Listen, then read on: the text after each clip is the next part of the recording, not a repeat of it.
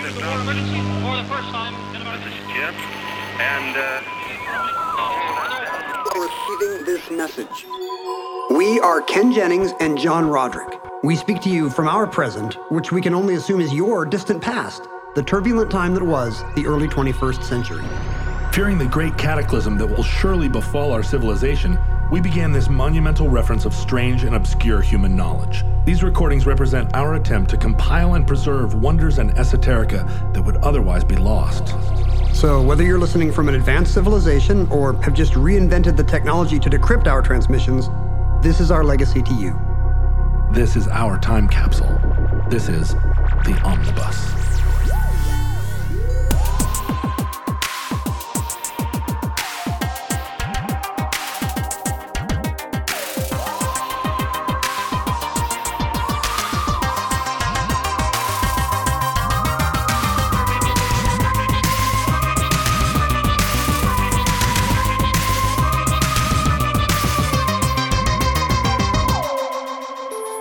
You have accessed entry 1332.PR2502. Certificate number 39453. B. Traven. Hey, that's my number. Sure enough. Oh, just look at that fat, rich printed number. That's the kind of sugar Papa likes. Oh, people be Traven. I be Traven. I miss B. Traven. Have you seen The Treasure of the Sierra Madre? No. Are you resistant in general to kind of TCM black and white movie culture? No, right? You do a podcast about in fact, about square old movies that dads watch. 2 nights ago, I watched Duck Soup. Oh, Duck Soup has aged super well. Plus, it's like 67 minutes. It's so great. All old movies should be like an hour because then your kids won't complain. But then a week ago, we watched Bringing Up Baby just because we were looking for some wholesome fare for our 9-year-old daughter. How did that play? I think we all enjoyed it. She's now walking around talking with a mid-Atlantic accent. I was born on the side of a hill. George. I was born on the side of a hill. George! And that's delightful, and I'm encouraging her to keep speaking in mid-Atlantic. But you also remember those movies from the 30s are from that era where funny or where like a romantic comedy is just everyone shouting all the time. Right. Like they're just shouting at each other because it's not that far away from the stage. It's called Screwball. Yeah. And I guess that's right. They all come from George Kaufman stage plays, and audiences would just roll in the aisles when people tripped over a carpet and yelled at the butler. Yeah, a lot of slipping on banana peels. A whole dinosaur falls down and Bringing Up Baby. That's right. A lot of people talking over each other, and then the mishearing is the joke, or somebody runs off and something bad happens because there's a lot of just a lot of slapstick is just confusion. People just sort of running around in That's confusion. Especially true in the Marx Brothers, where it's really just how many gags per minute can we get in here. I don't think I ever truly appreciated how much Harpo is just the prototype of the Joker. Like he just wants to watch the world burn. He's absolutely chaotic evil. Like he'll just see a telephone and cut the cord of it to the receiver for no reason. You turn your back on him and he just has a giant pair of scissors in his coat. He cuts your belt. He cuts the back off of your jacket, and he has that same manic look on his face, but he never gets in trouble really. Like he never pays the price. Is that what you want? You want justice for Harpo? No, but I watched Duck Soup with a new eye. I used to hate him. I used to just feel like, what is this all about? Like I was focused on Groucho. The Marx Brothers have the 3 types of funny people that there are: smartass, stupid, and horny. Right. Oh, right. And Harpo's horny. Harpo's always chasing blondes, and they're going around the desk giggling like it's a Beetle Bailey cartoon. But I felt like Chico really stood out to me in Duck Soup. Like all of a sudden I understood that Chico was really the glue that held the whole game together. Groucho's just making quips. Groucho and Harpo are on their own planet. Yeah. Chico is actually, sometimes there's a fourth one advancing the plot like there is in Duck Soup because they hadn't got rid of Zeppo yet. But, right. But yes, you need Chico because he's the one he talks to both of them. Right. He seems rooted in reality, at least a little.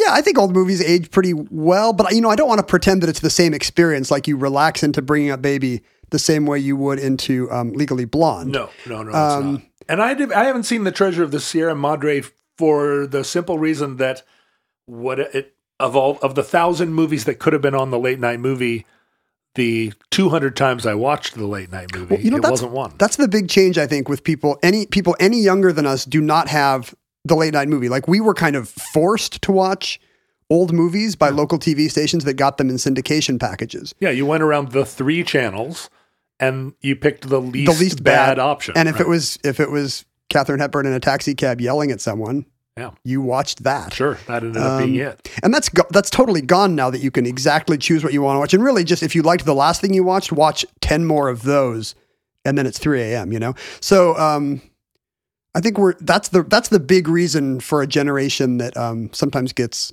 lambasted for their impatience with old movies. Like, do you remember when Shea Serrano got interviewed by Esquire and he said, like, yeah, my new movie book doesn't have any old movies. And then he was like, I mean, some old movies are good, like Star Wars or Alien, but it doesn't have any like other old, like, to him, old movies are late 70s. Right. And I think he said he tried to watch Rififi. This is do you know this French heist movie? Yeah.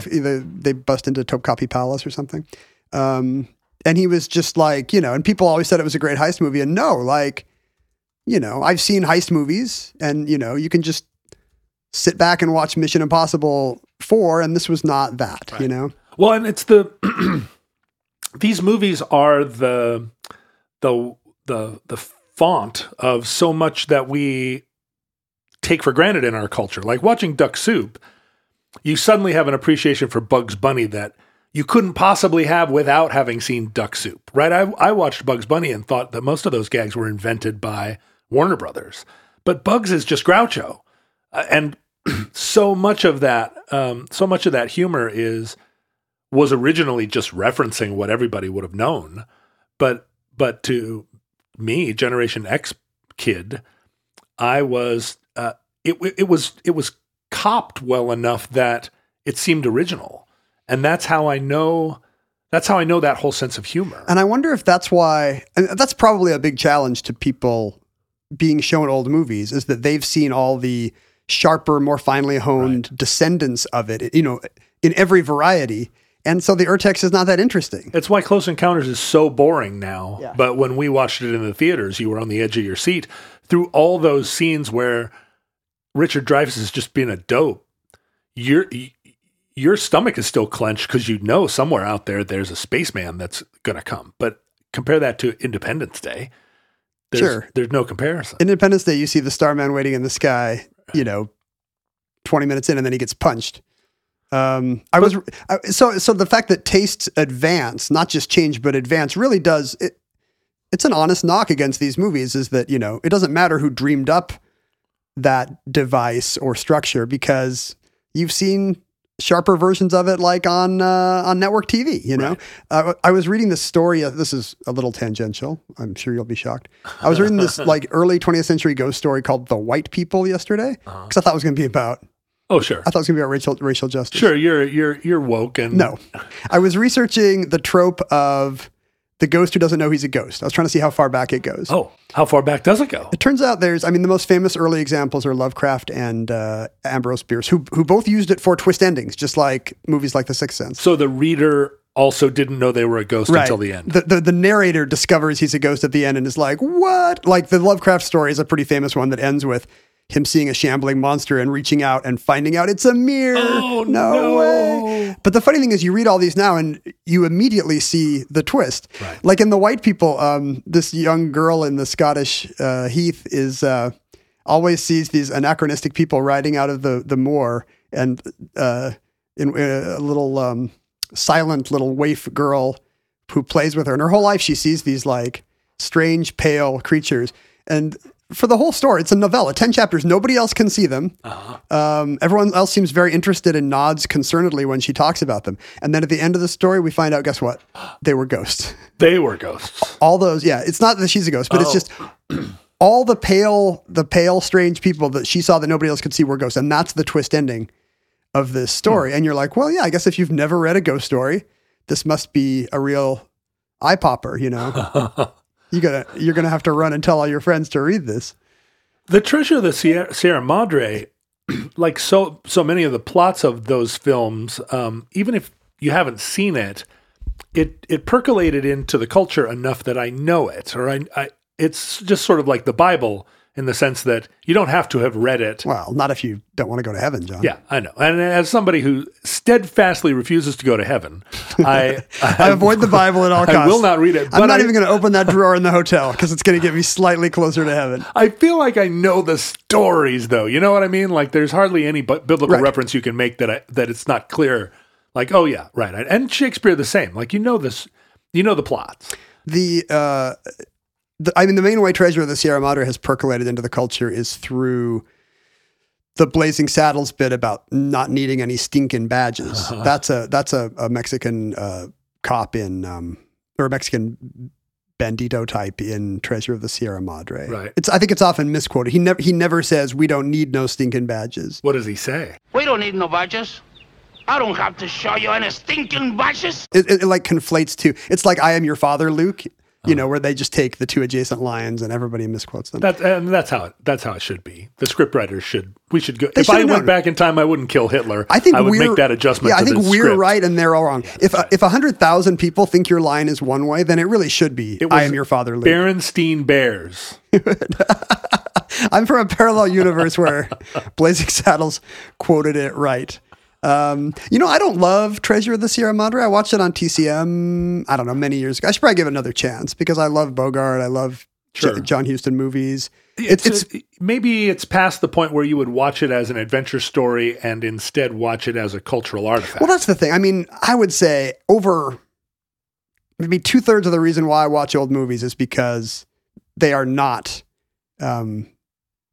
relaxing, passive entertainment. Like you're constantly being like, ooh, like look what the butler's wearing, right. Or yeah, exactly. Look at this weird Art Deco set that looks nothing like a real penthouse, or like what is that slang term she just used? Or I was watching you ever see the Peter Cook Dudley Moore movie Bedazzled? Yes, where he sells his soul and keeps trying to make wishes and Satan keeps tricking him. Yeah, I mean it's just an insane late 60s artifact where Dudley Moore wrote this kind of music score and Raquel Welch does a sexy dance and you're like, this is from another planet. Yeah. And if you sat down thinking this is going to be a fun comedy like the Brendan Fraser remake, you're going to be pissed off. But like it's way more fun that it's such a curio, you know, that people are not acting like people. You can almost mute them if you're not really into mid-Atlantic accents. In Bringing Up Baby, there were scenes where they had an actual leopard that was interacting with them.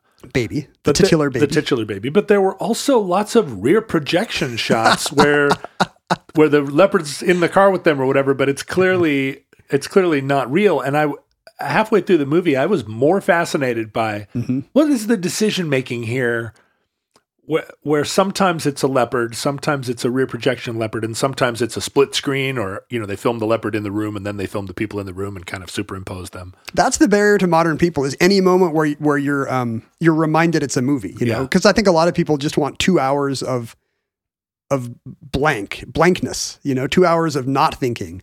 That's what the gift that movies give them. Yeah. But I'm with you. When I see a bad special effect, I'm like, yay, In particular, set dressing, where you see things that a contemporary filmmaker trying to make the house look like it's in the 30s would never have actually made it look like a 25-foot ceiling. And or like the weird choice of just like colonial furniture. A contemporary set dresser would do that Great Gatsby thing where they're like, everything is going to be exactly Gatsby, and not realize that, Gatsby had some old stuff. Gatsby bought some stuff at a thrift store too, or there was some stuff in the house when he bought it already, and that stuff is fun to see when you look at old movies. By the way, Gatsby goes in the public domain January 1st, so you can make your movie of Gatsby with all the right furniture. Really? Can I make a musical? Can I make it a musical? You can a hip hop musical. Didn't Baz Luhrmann already do that? Yes, he did. I mean, that also kind of brings up the pace of these movies is what's kind of difficult to people. Because often it just not even the things that happen in the screenplay, but just the fact that it'll be like a 2-minute master shot will be the will be the scene, and we're not used to that. Yeah, the shots where they what was the movie I watched just recently? Some World War II era spy movie where a guy walked up 3 flights of stairs and the camera, it didn't follow him. The camera just planted itself at the top of the stairs and waited for him. That's nice. That's thoughtful. So we spent real time waiting for him to walk. We could hear him walking up the stairs, and it wasn't even for dramatic purposes. It was just like, we got to wait for him. He's coming. Treasure of the Sierra Madre is kind of ahead of the rear projection leopard curve because it was one of the first big Hollywood movies to actually shoot on location. Oh. Which was held to be incredibly impractical and expensive in the 30s and 40s. But so this is post-war. Yeah, 1948, and it was shot around 46, 47. John Huston actually went to Mexico and shot big chunks of this movie, which is about the corrupting influence of this hidden cache of gold on a couple ne'er-do-well treasure hunters from north of the border. No honor among thieves. Bogart and Tim Holt, and John Huston cast his own dad as the kind of crazy old guy who's prospector guy who's gone native. And he won an Oscar. It won 3 Oscars. It was one of the biggest box office hits of 1948. The studio wasn't wrong. It was incredibly expensive and went wildly over budget to shoot this movie in Mexico. But John Huston was kind of always, I was always my own man. I'm now Peter Bogdanovich, and I do very accurate impressions of directors no one's heard of. But while Huston was shooting in Mexico, the set received a visit from a man named Hal Croves, who claimed to be the literary agent of B. Traven, the mysterious reclusive author now living in Mexico who had written Treasure of the Sierra Madre in the previous decade. And B is the first initial B. B initial, Traven. yeah. B for Bernard and it stands for nothing Boris. In the books. The books just say, there's no about the author. It just says B. Traven, Tamaulipas, Mexico or something. That's all you get. Because this guy was the most reclusive author of his time. And really, I mean, a better recluse than Salinger or Pynchon, for sure. Because nobody knows where he came from. Like, nobody thinks Salinger is an alien. Right. Salinger just bailed. Who just showed up in small town New Hampshire or whatever. Like, he was a guy with friends or whatever who just decided he would not be in the papers anymore. And, I don't understand that. We don't have that anymore, but sure. But B. Traven is like the guy that came out of nowhere. He's like the guy that invented Bitcoin. Nobody knows anything about it. Let's get on the dark web and find B. Traven. His own publishers never met him. There's even disagreement over which language his books were originally written in. There were some claims that they were German books later translated into English, but American audiences were often told they were English books that had later been translated into German. And in fact, readers have noticed that the language is awkward in both languages. Like the German versions of his book appear to have weird Americanisms in them, mistranslated slang and so forth. Whereas the American versions of his book also sound like an ESL speaker. You can almost hear the thick German accent on the page sometimes. There's a whole discipline of literary archaeology that where those people also have not read the Bible but pretend to have. Surely someone has done a deep dive on Treasure of Sierra Madre to find out the text. Many, many people have. They're called Travenologists. Oh, wow. This is an exact specific study of, not paranormal investigation, but, unsolved mysteries type. Is there a sense that the book was created by extraterrestrials, for instance, or chupacabras? I mean, that would explain why it's weird in both German and English, right? If it's originally written in Venusian. Right. So because of the mass number of amateur and professional literary scholars trying to get to the bottom of Traven's mystery, both in his lifetime and after, there's nothing but theories. He is variously American, British, Swedish, Norwegian, Lithuanian, or German. There's very kind of outlandish, fanciful theories where he is a famous author like Jack London or Ambrose Bierce, who is disappeared into Mexico, faking his own death in some cases in order to continue writing. I don't know if the numbers... because there's nothing beats writing. You know, like... I'm going to go off the grid and write... the fame and the money. Social novels. That's not what you want to do. You just want to be left alone. I love the Jack London theory. I didn't think about this. When was Jack London born? Jack London was born in 1876. Well, it's not impossible. Traven died in 1969. So Jack London would have been 95 years old in this, his second life. Right. So I guess the dates work out. But it's the kind of thing where the outlandish theories get all the ink. So in one account, he is actually Mexican President Adolfo López Mateos. And this is not totally crazy because his sister, President Mateos' sister, before he was in office, Esperanza, did in fact discover Traven's work and translate it into Spanish and get him a huge Mexican following. But President Mateos, spent the rest of his life denying that he was in fact B. Traven. Even his own widow often wondered if he was an illegitimate son of Kaiser Wilhelm II because he had a weird little shrine full of clippings about Kaiser Wilhelm, which you would not expect one of the leading social realist, anarcho-syndicalist authors of his day to have. Unless he really was a lost prince. Or in another variety, he's the lost half-brother of Walter Rathenau, a Weimar-era German official, like a pretty important one. I think foreign minister of Weimar Germany. Could he have been the illegitimate offspring of either Kaiser Wilhelm's father or Kaiser Wilhelm II with some stage actress, or the father of Minister Walter Rathenau? So there's lots of theories where he's a celebrity. And at one point, Life magazine was reported to have offered a $5,000 reward for information leading to the intellectual capture of B. Traven, although that's probably just a rumor started in the Mexican press to gin up interest in his work. Did anybody ever suggest that it might be Sir Francis Bacon? Sir Francis Christopher Bacon, Marlowe? now 650 years old.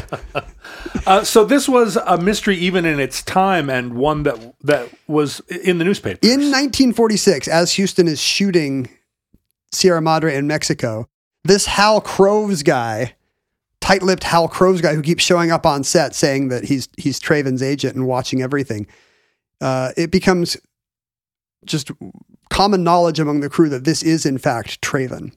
Oh. And Huston, in fact, didn't believe it. And to the rest of it, to the end of his life, in his memoirs, always said, "I was never sure that guy was Traven." But that immediately became common knowledge on the crew that Traven was hanging out here undercover as his own agent. And when the movie came out and was a big hit, suddenly the spotlight turned to him both in America and in Mexico and stateside. Was he interfering in the production? Was he like monkeying with the script, his agent? He would be like, "In my book, that is to say, the book of my client, B. Traven." No, apparently he just kept his head down. He was exactly the way you would expect a reclusive author to act on the set, which maybe was the problem. But he was just there for free craft services. That's right. He's always hanging around Crafty, eating all the good breakfast burritos as soon as they come up. But can't you forensically just figure out where the money is going? Well, that's what happened. So after the movie came out, suddenly this guy is now before you could. So he had written a series of novels. Throughout his career, he wrote 12 social novels and a series of short stories, mostly about Mexico and mostly about the oppressed people of Mexico, peasants, Indians, underpaid oil workers, the kind of the common man and upholding their dignity against these are the Steinbeck of Mexico. Yeah, against the forces that are laying them low. And there were certainly a ton of 20th century writers that discovered Mexico as this amazing kind of quasi lawless canvas where anything could happen. So D.H. Lawrence and Malcolm Lowry and Graham Greene, all write novels about kind of the adventures that one can still have in Mexico, right?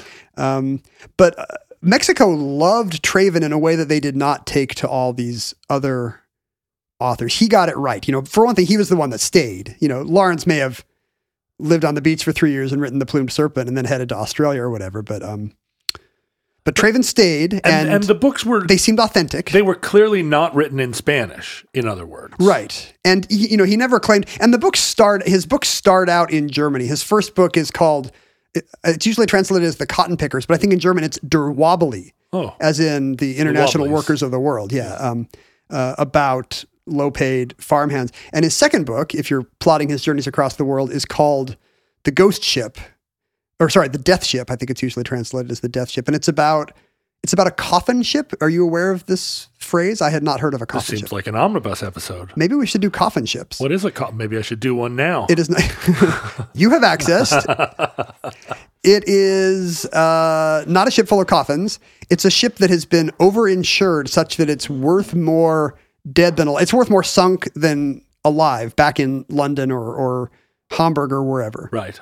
Which means that it's an incredibly unsafe place to work because nobody cares. It's the lowest level of safety, the lowest paid people, the scum of the earth walking its planks. Right. Please start an oil fire. Please. Whatever you do, please crash into that reef off the coast of Senegal. We would love it. Wink, wink. No survivors would be better.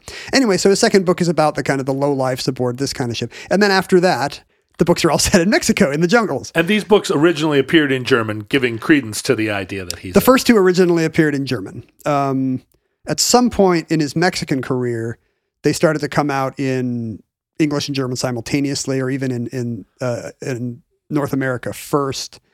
And Mexico, his last book is in 1960, he wrote a novel called Aslan Noval, which has never even been translated into English. Lion, the Witch, and the Wardrobe? Yeah, it's an unfinished eighth Narnia book. Fanfic? You walk through a closet and suddenly you're in Chiapas and they're shooting at you. And so, and this is kind of an off the rails. Many scholars have said it must be by a different hand because it's this weird, kind of torrid, quasi-pornographic, a real kind of potboiler. Well, he was 90 by that time. Well, so. if he's Jack London, he's almost 90. If he's these other guys, maybe he's closer to 80. And so, he has this weird career arc where, despite producing one of the best known novels of the 20th century, thanks to Humphrey Bogart and John Huston, a lot of his work is this weird, anarchist, Marxist-Leninist social novels. And polemical, extremely polemical, and not all that well written. Like by all accounts, just not a great stylist, but an amazing flair for narrative. So that you're and the authenticity. Some of it's just the local color of really knowing this weird milieu of the poverty of the Mexican jungles well, but also apparently just a real page turners. Somerset Maugham once called himself, the first tier of the second tier writers. And you could say the same thing about Traven. I think Mexico loved him once his works were in translation there. When he died, his ashes were spread from a plain over southern Mexico, and a village in Chiapas near where the ashes had been deposited actually changed its name, adding De Traven to the end of its name. Because his ashes showed up in their coffee one morning. Yeah, exactly. They were like, "What is?" Boy, there's a little bit of Traven in all of us now, isn't there?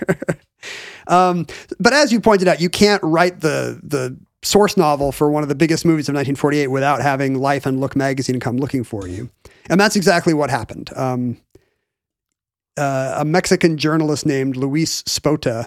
At one point here, there's a war between two Mexican newspapers called Hoy and Mañana, Today and Tomorrow, that are fighting over this. And it seems like Hoy is always getting in the last word, which is very odd. Right. Considering that Mañana should have the next day's news. You would think, but there's a war between Hoy and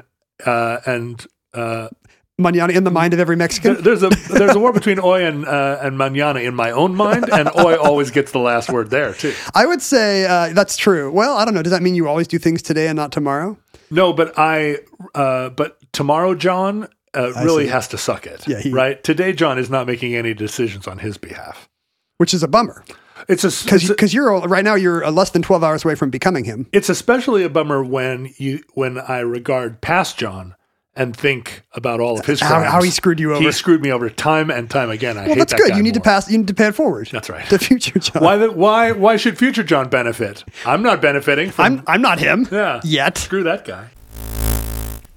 Ken, we've been trying to get omnibus merch to the Futurelings for a long time, and we just weren't trying that hard. Yeah, doing a great show 2 times a week has been our main focus, and neither of us have a especially mercantile mentality, but demand was so high that we've come up with a pretty great way of getting shirts to our fans. If you go to omnibusproject.com/store right now, there are a variety of shirts as well as hoodies, stickers, magnets, mugs, and more stuff coming now. Every month, we now have 2 shirts from our friend Dave at Mediocrity.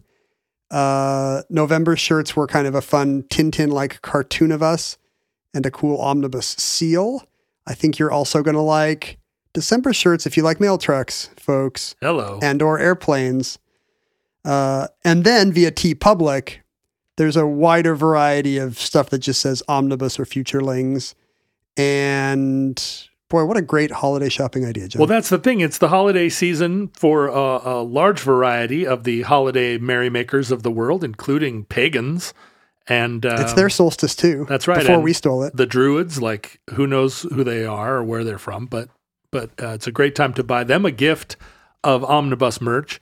This is a good way to convert your friends and family to listening to Omnibus. Get them a hoodie, and then they learn to love it, and then they start listening to the show. It's the holiday season, so hoop-de-doo and dickory-dock, and don't forget to hang up your sock. Sure, hoop-de-doo, the famous holiday saying. Because we all say hoop-de-doo and dickory-dock this time of year, and just exactly at 12 o'clock, he'll be coming down the chimney with Omnibus gifts for the whole family. This stuff looks good. We're excited to offer this to you, and we hope that your pent-up demand has not run out and dissipated, but that the pressure has continued to build, and now you can release it by buying multiple sizes and designs. And then after a short refractory period, place a new order. Yeah, that's right. January's t-shirts will be just as cool. The shirts are always limited time. So if you like one of the Mediocrity designs, do not delay because they will be replaced by 2 new designs at the start of every month. omnibusproject.com/store for details. omnibusproject.com/store. These journalists started tracking down this supposed Hal Croves. So they follow him to, I think, Acapulco, where he's kind of a innkeeper living in anonymity. And they spy on him. And in fact, this Luis Spota guy starts opening his mail. Oh, because it's Mexico these are the old days. Mexico of the late 40s. You can just sure. And finds that he's carrying on a torrid correspondence with Eleanor Roosevelt, with Kaiser Wilhelm II, where he calls him daddy, but not in that way. No, he finds that the guy who was saying he was Hal Croves is actually living in Acapulco as Traven Torsvan. Okay. An American immigrant who came down to work in the cotton fields and later kind of lucked into a job taking photographs for archaeological expeditions. This is a big trope in all these expat Mexican novels. There's always American college students tromping through the woods. So I assume that was actually happening. Sure. Looking for ruins and whatnot. And so he was the photographer. And there's a surviving photo of this Torsvan character in one of these expeditions. And he looks exactly how you want him to, with a big pith helmet. And then doing a series of odd jobs from exterminator to I don't know, bookbinder.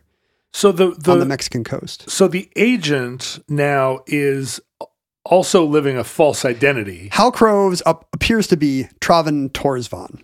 And this Traven later, Torsvan later married, at a Jascha Heifetz concert in Mexico City, he met a Mexican woman named Rosa Elena Lujan and married her. So he was married to a Mexican woman for many years. And when he finally died in the late 60s, she announced that, now it can be told, and B. Traven was actually Traven Torsvan, a.k.a. Hal Croves, a Chicago-born American in Mexico, the product of a Norwegian-American father and Anglo-Saxon, just a regular, boring old Scotch-English mother who came to Mexico and stayed.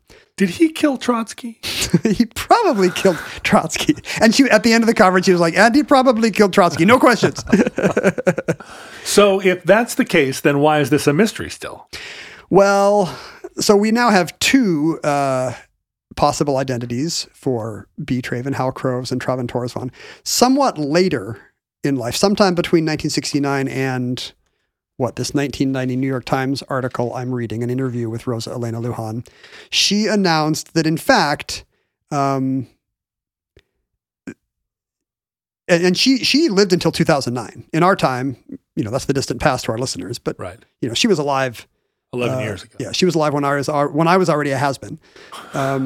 And to the end of her life in 2009, she actually claimed that although he wouldn't let me talk about this while he was alive, he said, only after I'm dead can you let this be known, that Hal Crows, before he was Traven Torsvon, before they were both B. Traven, was also Rhett Marut, a Bavarian actor turned revolutionary, who had actually been part of this cabal that had briefly, in 1919, turned his part of Bavaria into a Soviet-style republic before the Weimar police came in and shut down the Reds.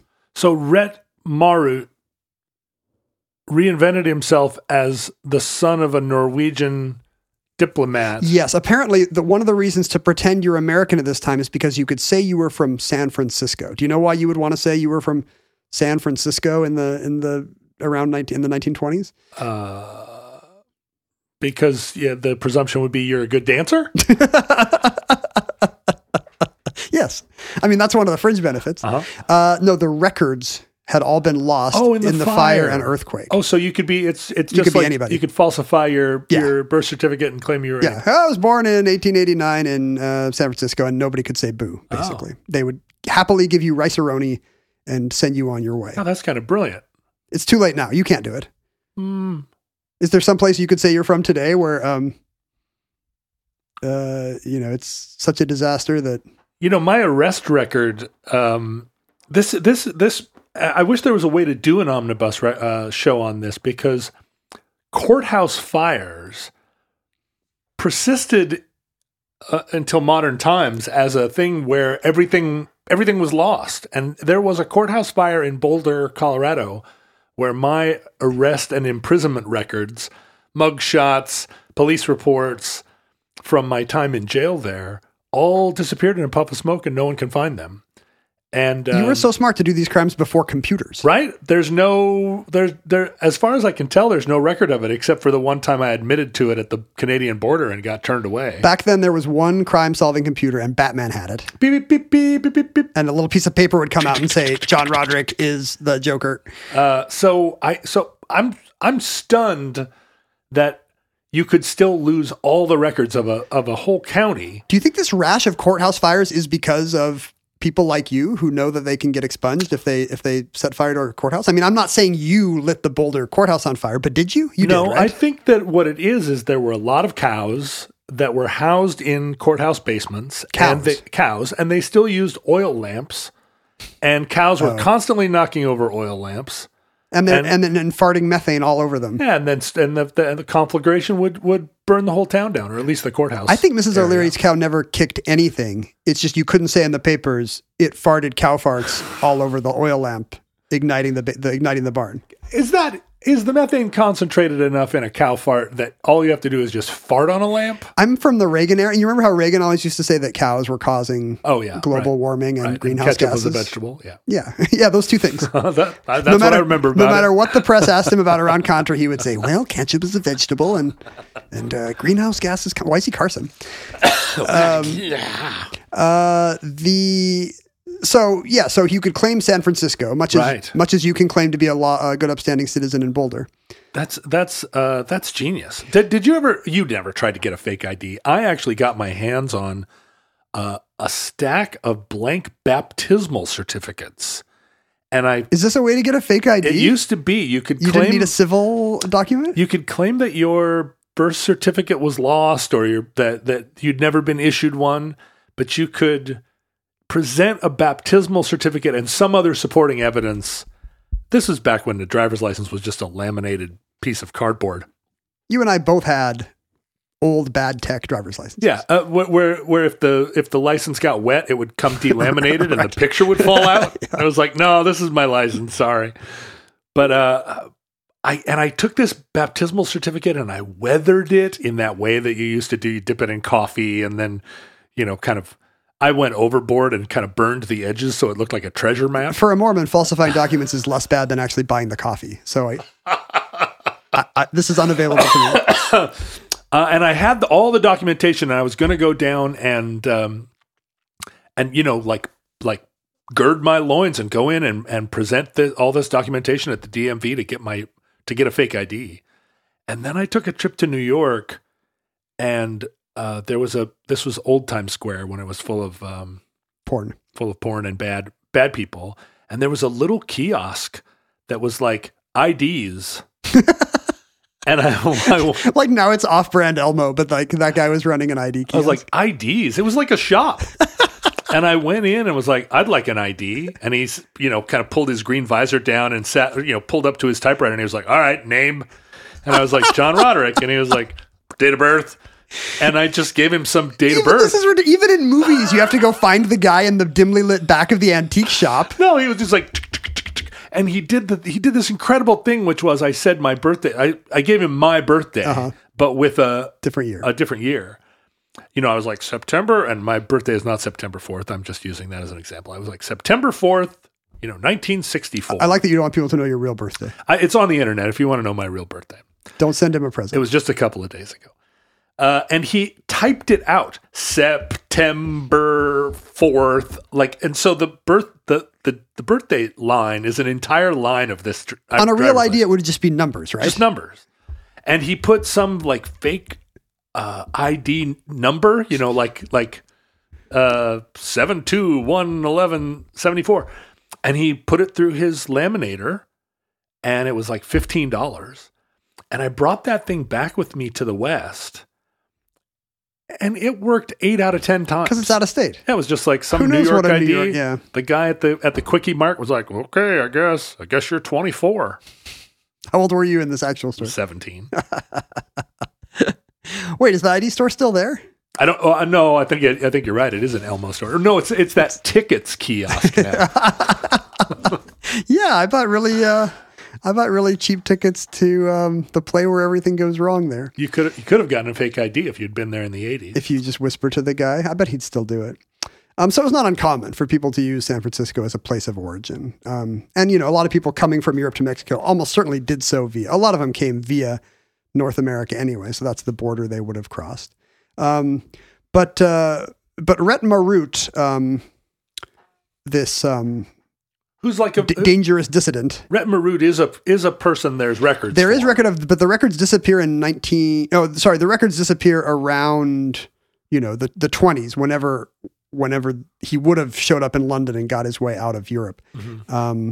The story that later got told was he was actually arrested for his part in this armed uprising and put into a truck, handcuffed to some other guy.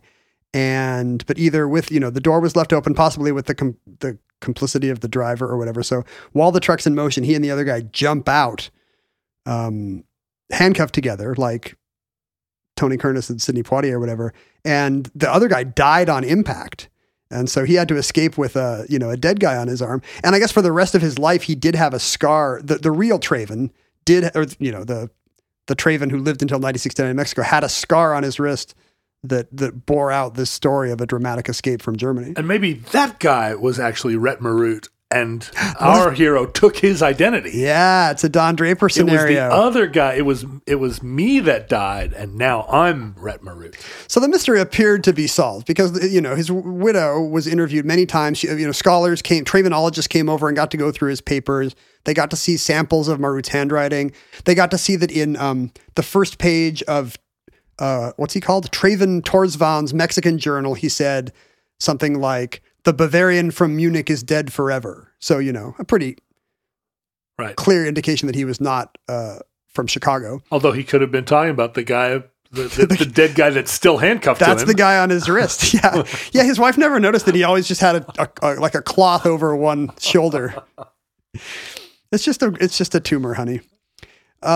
But the problem with this Rhett Marut story, so we now know that B. Traven was alias Hal Crove's alias, which was an alias of Traven Torsvan, which was an alias of Rhett Marut.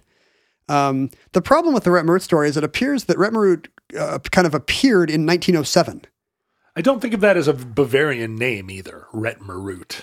Yeah, what's going on there? I don't know. It sounds Hungarian to me. We would like to hear from some Central European listeners explaining to us, could a Bavarian in the 1920s really have been named Rhett Marut? But Rhett Marut appears out Rhett Marut's of... a Star Wars character, honestly. You're right. Bounty hunter Rhett Marut.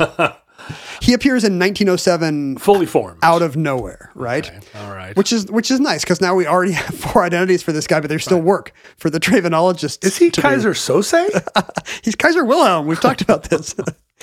In 1980, a BBC producer working on a special about the Traven mystery digs even deeper than ever before, trying to figure out if this guy was Rhett Marut, as even his widow later admitted, although she only became clear on this apparently sometime in the 70s.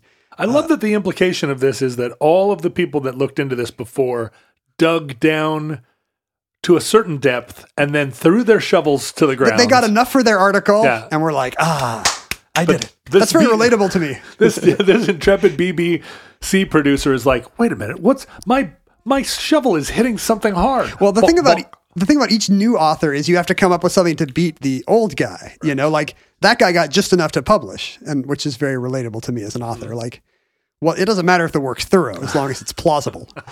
As long as it's done. as long as the publisher has it and will get off my back. So this BBC producer spent a long time trying to track down, who this Rhett Marut guy was. And there were plenty of clues in London, it turned out. That was where he first sought asylum from Germany after his escape. And apparently all paths he finally got, after a lot of dead ends, he finally heard from a Polish city in what was then East Prussia, today Poland, with confirmation of the existence of a guy named Otto Figa, just a regular guy, a clocksmith's apprentice, born in what is now Poland in the 1890s. Otto Fiege. Otto Figa. And he was interested in, and Otto Figa's mother's maiden name was Wieneke. And this is what rang alarm bells for our BBC producer because... These are all Star Wars characters. because Figa and Wieneke were two of the aliases that Rhett Marut gave the British authorities when he was seeking asylum there. Gave them as references or gave them as... Former aliases. Oh, former aliases. Yeah, back home I was sometimes Figa. I'm Rhett Marut, but I was sometimes Figa, sometimes Wieneke. So the discovery of this Otto Figa, and Otto Figa luckily there's plenty of evidence in his favor. His birthday was just 2 days away from the birthday that Rhett Marut had later claimed. Uh-huh. So he's kind of like you. Yeah, He's, like me in Times Square. September 5th. That'll get him off my tracks. There's also the fact that, Figa, the names match Figa and Wieneke, but also Otto Figa had a brother and a sister still living in West Germany. And so this producer was able to visit them, and they could produce photographs of the young Otto Figa and handwriting of the young Otto Figa. The handwriting is a little bit contested, even in courtrooms today, that still happens. Right. So Travenologists can believe the handwriting or not. But to me, the photographic, if not for the birthday and the fact that the names Figa and Wieneke both check out, the fact that the photographs, according to his living siblings, matched the earliest known photos of Otto Fiege. Well, no, they were Otto Figa, but they matched the photographs of Rhett Marut turned Traven Torsvon turned Hal Croves turned B. Traven. Have you seen these photos? I have not seen the child photos. And to this day, there are still, if you read the Wikipedia entry on B. Traven, it will talk about how the Otto Figa, is it Figa? I think I've been saying Figa and it's actually Otto Figa. They will say that the Otto Figa theory is really not held in much regard. Why would we stop here? Why would Travenologists? I think that's the problem. Not go the whole way. I think that's the problem. You don't want the mystery to be solved if this is your hobby. I see. Oh no, I'm looking right here at here's some photos of Rhett Marut after he showed up in London in kind of an unfortunately Hitlerian mustache and a flat newsboy cap. And here's Otto Figa from Germany I don't know. It's not bad. I would say the high eyes and the low nose are particularly convincing. I would say I am very convinced. Can you send them over to me? Autophaga Can I look at them here on my side of the bunker? It's a little difficult because the yeah, Feiga picture's in profile. He's in profile, but he does have a very long nose. Yeah, look at the way the nose starts flat at the bridge. Yeah. He does have many of the characteristics of his later self. Rhett Marut, then there's Torvan, and then there's Kroves. I feel like the latter three are definitely the same man. Yes, I'm going to say they're all the same. No further questions. No further questions. And I believe their handwriting is the same, even if there's evidence to the contrary. You're now an expert Travenologist. No, I was also fairly convinced by the Autophaga case, and it seems to me that people disputing it are just, they don't want the fun to be over. Right. There's, a solved mystery. There's no TV show called Solved Mysteries. But I don't feel that it is. I don't feel that it is solved by discovering that he is just some rando from Brandenburg. We have everything about his life in his 5 identities. I mean, we now have a pretty good paper trail. You can see how this small town East Prussian, got into left-wing literature, became an actor and a journalist, went to the big city, went to Munich, fell in with the Reds, started a revolution, got out just ahead of the cops, seeks asylum in London, gets to Mexico possibly via the U.S. border, has a series of odd jobs, and then, based on his journalistic past, and, starts writing novels. Continues his novels, yeah. And how old was he when his first novel was published? If he was born in 1882, then his first book came out from a Berlin-based house in 1926. So he already would have been in his 40s. And in fact, he already would have been out of Germany. So it looks like he would have, maybe he had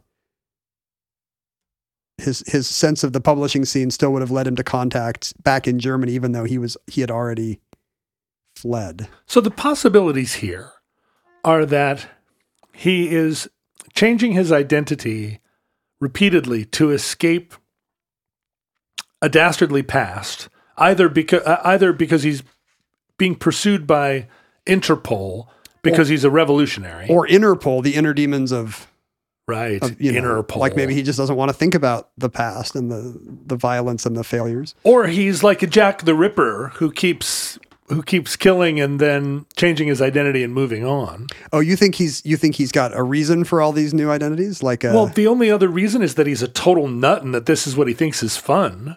But there's no evidence that anyone is having fun with this other than him, right? I mean,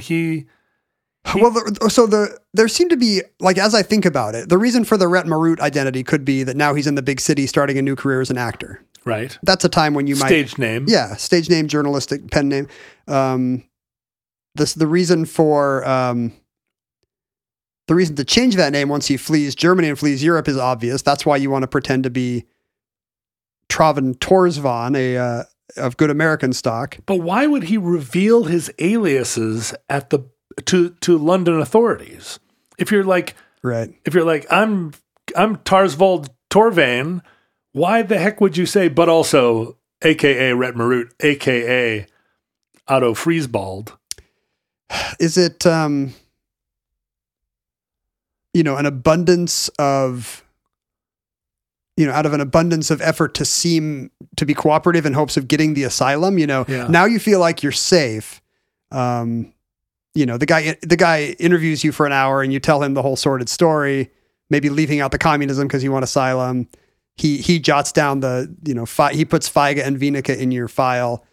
It's bad tradecraft if you're truly into being sneaky. This is not, he was never trying to construct a life, he was always just kind of staying one step ahead and just trying to lay low in a time when you actually could. Today, as we were saying, courthouses don't burn down anymore. The data is all in a cloud. Right. And it's really not possible to live this sort of life anymore, to disappear into the bushes. really. I mean, anybody who wants to follow you probably still can, right? Is that a net good for society? The one thing I've never understood is if you want to disappear into Mexico and live the quiet life, you absolutely can.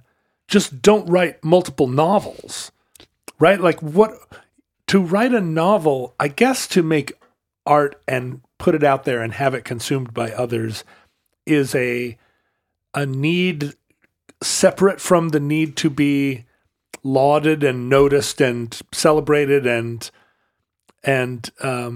think about all these stories you hear about stars or writers who like have alt accounts online and social media pseudonyms and stuff so they can get in there and argue about their own work. You know, like even if people don't know it's them, they really want to get in and mix it up about their art with the reader or viewer or listener, you know? I was thinking they get caught sometimes, and that's when it's funny. I was thinking of it in the other way, which is that, like, I discovered the other day that Kelly Deal, Kim Deal's twin sister from the Breeders, yes, who passed away, right? No, Kelly Deal is still alive, and in fact has a side gig where she knits scarves and sells them. And so, although she is, probably occupied a certain amount of her day being Kelly Deal, guitarist of the Breeders, and like just cool recovering junkie chick from Massachusetts, she also is like... Is she big in the scarf community? Well, she's actively knitting and selling scarves and other knit garments. And I reached out to her because first of all, I liked her work, but the idea of it was so fascinating to me. She's not really trying to sell her scarves on the strength of her guitar playing, right? She's not actively like, buy Kelly Deal's old t-shirts or whatever. She's just knitting scarves. And if you research her deeply enough, you find that she's not hiding it, but it's just something that's not limelight-based activity at all. And they might enjoy the break. They might enjoy the possibility for their new work to be enjoyed on its own merits. They might just, she's not think it's unseemly to lead with your irrelevancies about your past life. But she didn't call herself Emilio Estevez either, right? She's not disavowing herself or her heritage. In my own community, I know a woman named Jackie Fuchs who was a Jeopardy multi-day champ, won enough money, I think, to make it into a tournament of champions or be on the cusp of one. And it wasn't until like her fourth show where Alex said, "Aren't you, tell us about your music career?" And then it turned out she was Jackie Fox, bassist for the Runaways. Really? Yeah. And she'd already won 3 Jeopardies and kind of become a social media sensation before everyone's like, wait, what? She was in Joan Jett's band? Oh, wow. And I think it was exactly for that reason. Like she wanted to be, appreciated on the basis of her Jeopardy chops. Right. And not the past. But as someone whose desire to create, whose career has happened in a time when that all was predicated on being somewhat in the public eye and desiring to be like it, desiring it in the sense that there was no other option for your music to be a success, for it to be consumed without being a public figure, profiles written about you and people knowing where you live. Yeah, all the rock stars that you knew, at least in Seattle, who tried to, wear a Mexican wrestler mask or be like Sunny Day Real Estate and not do interviews. Those were all unsuccessful attempts to keep privacy or to keep anonymity, right? They weren't successful at the level of actually protecting their anonymity, but also not creatively successful. The Mystique thing works occasionally, like with, the early Bell and Sebastian records or something. Right. Question mark and the Mysterians. Question mark and the Mysterians. Exactly where it's kind of the gimmick of the band is who are these people actually? And I wonder if that ended up working out in Traven's favor when all these magazine profiles were written about him as a mystery man. Maybe maybe he enjoyed that. Maybe he was tormented about his past, or maybe he liked that that he was a blank slate. That, well, people are talking about me. I guess some are right and some are wrong, but for a lot of people, that's the dream. He wanted to be there on the set to watch the movie being made. I mean, I find that incredibly charming in a way. Wouldn't you? As long as he's not changing his identity for sinister reasons. Otherwise, I mean, if he's not, then it's just a weird quirk that is, I don't know, like really endearing. Yeah, I guess in the 50s, he could have come out and been like, yeah, look, I escaped Germany in the 20s. Like, there's no reason for him not to. Right. But either he likes the mystique, he thinks he's doing it as a smart career move, or I think more likely there's something inside him, whatever those demons are, that, he's just like us and he wants to see Humphrey Bogart do his novel, but he also kind of wants to be left alone and leave the past in the past. If you want to be left alone, your alias should be something like Kevin Smith. Are you saying that director Kevin Smith is actually Jack London? Is actually Jack the Ripper? It's not impossible. And that concludes B. Traven, entry 1332.PR2502, certificate number 39453 in the omnibus. Futurelings, in the unlikely event that you are B. Traven,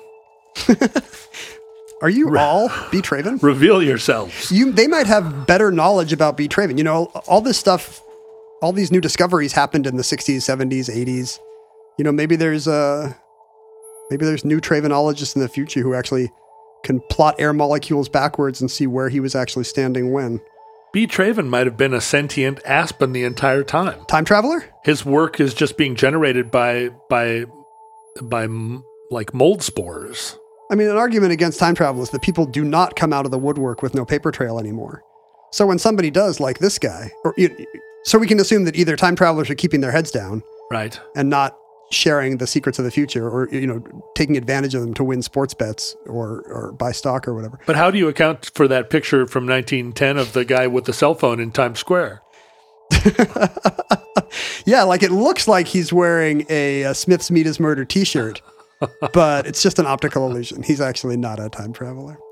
But maybe B. Traven was. If you are listening in the future, it's time to come back to 1930s Mexico. They need you. I want to go to 1930s Mexico just so I can be the one that kills Trotsky. You just want... I would have done a better job. You just want cheap tacos at the cantina. Dead. Anyway... He would have stayed dead. He did stay dead. Do you have a theory about Trotsky? B. Traven is Trotsky. Oh... he might be Trotsky. What if he accidentally said, "What's your name?" I might be Trev. It's like a Fletch thing. I encourage you, if you are B. Traven, or even if you're not, to go to Facebook, Twitter, and Instagram. I would say especially if you're not. Look up at Ken Jennings and at John Roderick to see what we're up to, what crazy hijinks we're up to today. Our shows are archived at Omnibus Project. I'm on Instagram, and you can see what I'm up to the minute, ripped from the headlines. You can email us, and Ken will almost certainly answer, especially if you are argumentative and send us an email that's chastising us for some dumb thing that only you are mad about. I don't think I'll be. Oh, you mean I won't argue back? No. If they're you right. hardly ever argue back. No. You can email. Usually people sending an email are right. Yes. Because they've taken the time to look it up. People on social media might be wrong. Yeah, if you're going to write an email, take the time to be right at the very least. But you can email us at theomnibusproject@gmail.com. You can go on our Facebook page, which Ken does not check, but I do. This is the paradox of of Omnibus social media. You mean the Futurelings page? The Or- Futurelings page on social media accounts. I read it sometimes. Oh, I guess you do. That's right. You reply to people. I know you must read it because anytime your reputation is besmirched in any way, suddenly Yeah. there's 3-paragraph Jeremiah from you, even though I didn't know you read the page. That's right. I'm like, how dare you? You keep an eye on that page, How dare you? but only the worst offenses get you to crack your knuckles and get out the old typewriter. It's not just me that it's not just when they besmirch me. It's when they besmirch you or our integrity in particular. I appreciate that. You can mail us actual letters, boxes, dried foods to P.O. Box 55744, Shoreline, Washington 98155. And if the spirit takes you, you can support the show directly by going to patreon.com/omnibus project and pledging your financial support. And for that, we are exceedingly grateful. Hold on, I'm still opening the mail. Also, if you support the show at Patreon, the Omnibus Project at patreon.com. No, patreon.com/omnibus project. You'll have access to all of our bonus features. And some of those bonus features include you receiving real paper documents from us and phone calls, Zoom calls with us. We'll start calling you at weird times of the day or night. We'll call your wife and tell her you have a girlfriend. Ken can be your lifeline if you're ever on Who Wants to Be a Millionaire. We'll start doing like Harpo Marx-esque pranks. Yeah. We'll come to your house and just cut the plugs off your appliances for no reason. At the $1,000 level, I will come to your home and cut your tie. Honking a little bicycle horn.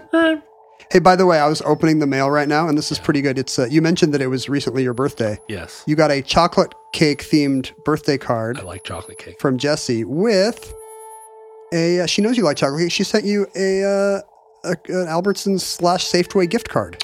Oh, that's where the best chocolate cake is. Famously. Now, it doesn't say this. All we know here is that this gift card is between $5 and $250. So you can either buy a lot of chocolate cake or a lot of chocolate cake. Which Jessie is that from? A Jessie we know? I don't know. Jessie IE. We can't know her that well because she sent it to...